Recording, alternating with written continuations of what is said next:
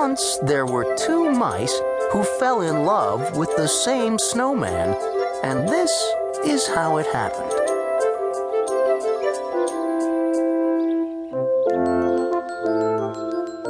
On a bright winter day, the mayor of Mouseville announced the town snowman contest. Whoever makes the biggest snowman will win a prize, he declared. All the mice were excited. The judging of the contest will take place in 2 weeks, said the mayor. Good luck to all of you.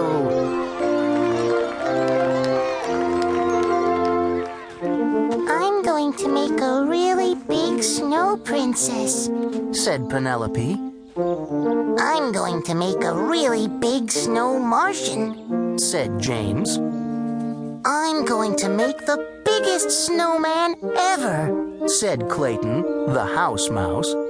His friend Desmond, the field mouse, frowned.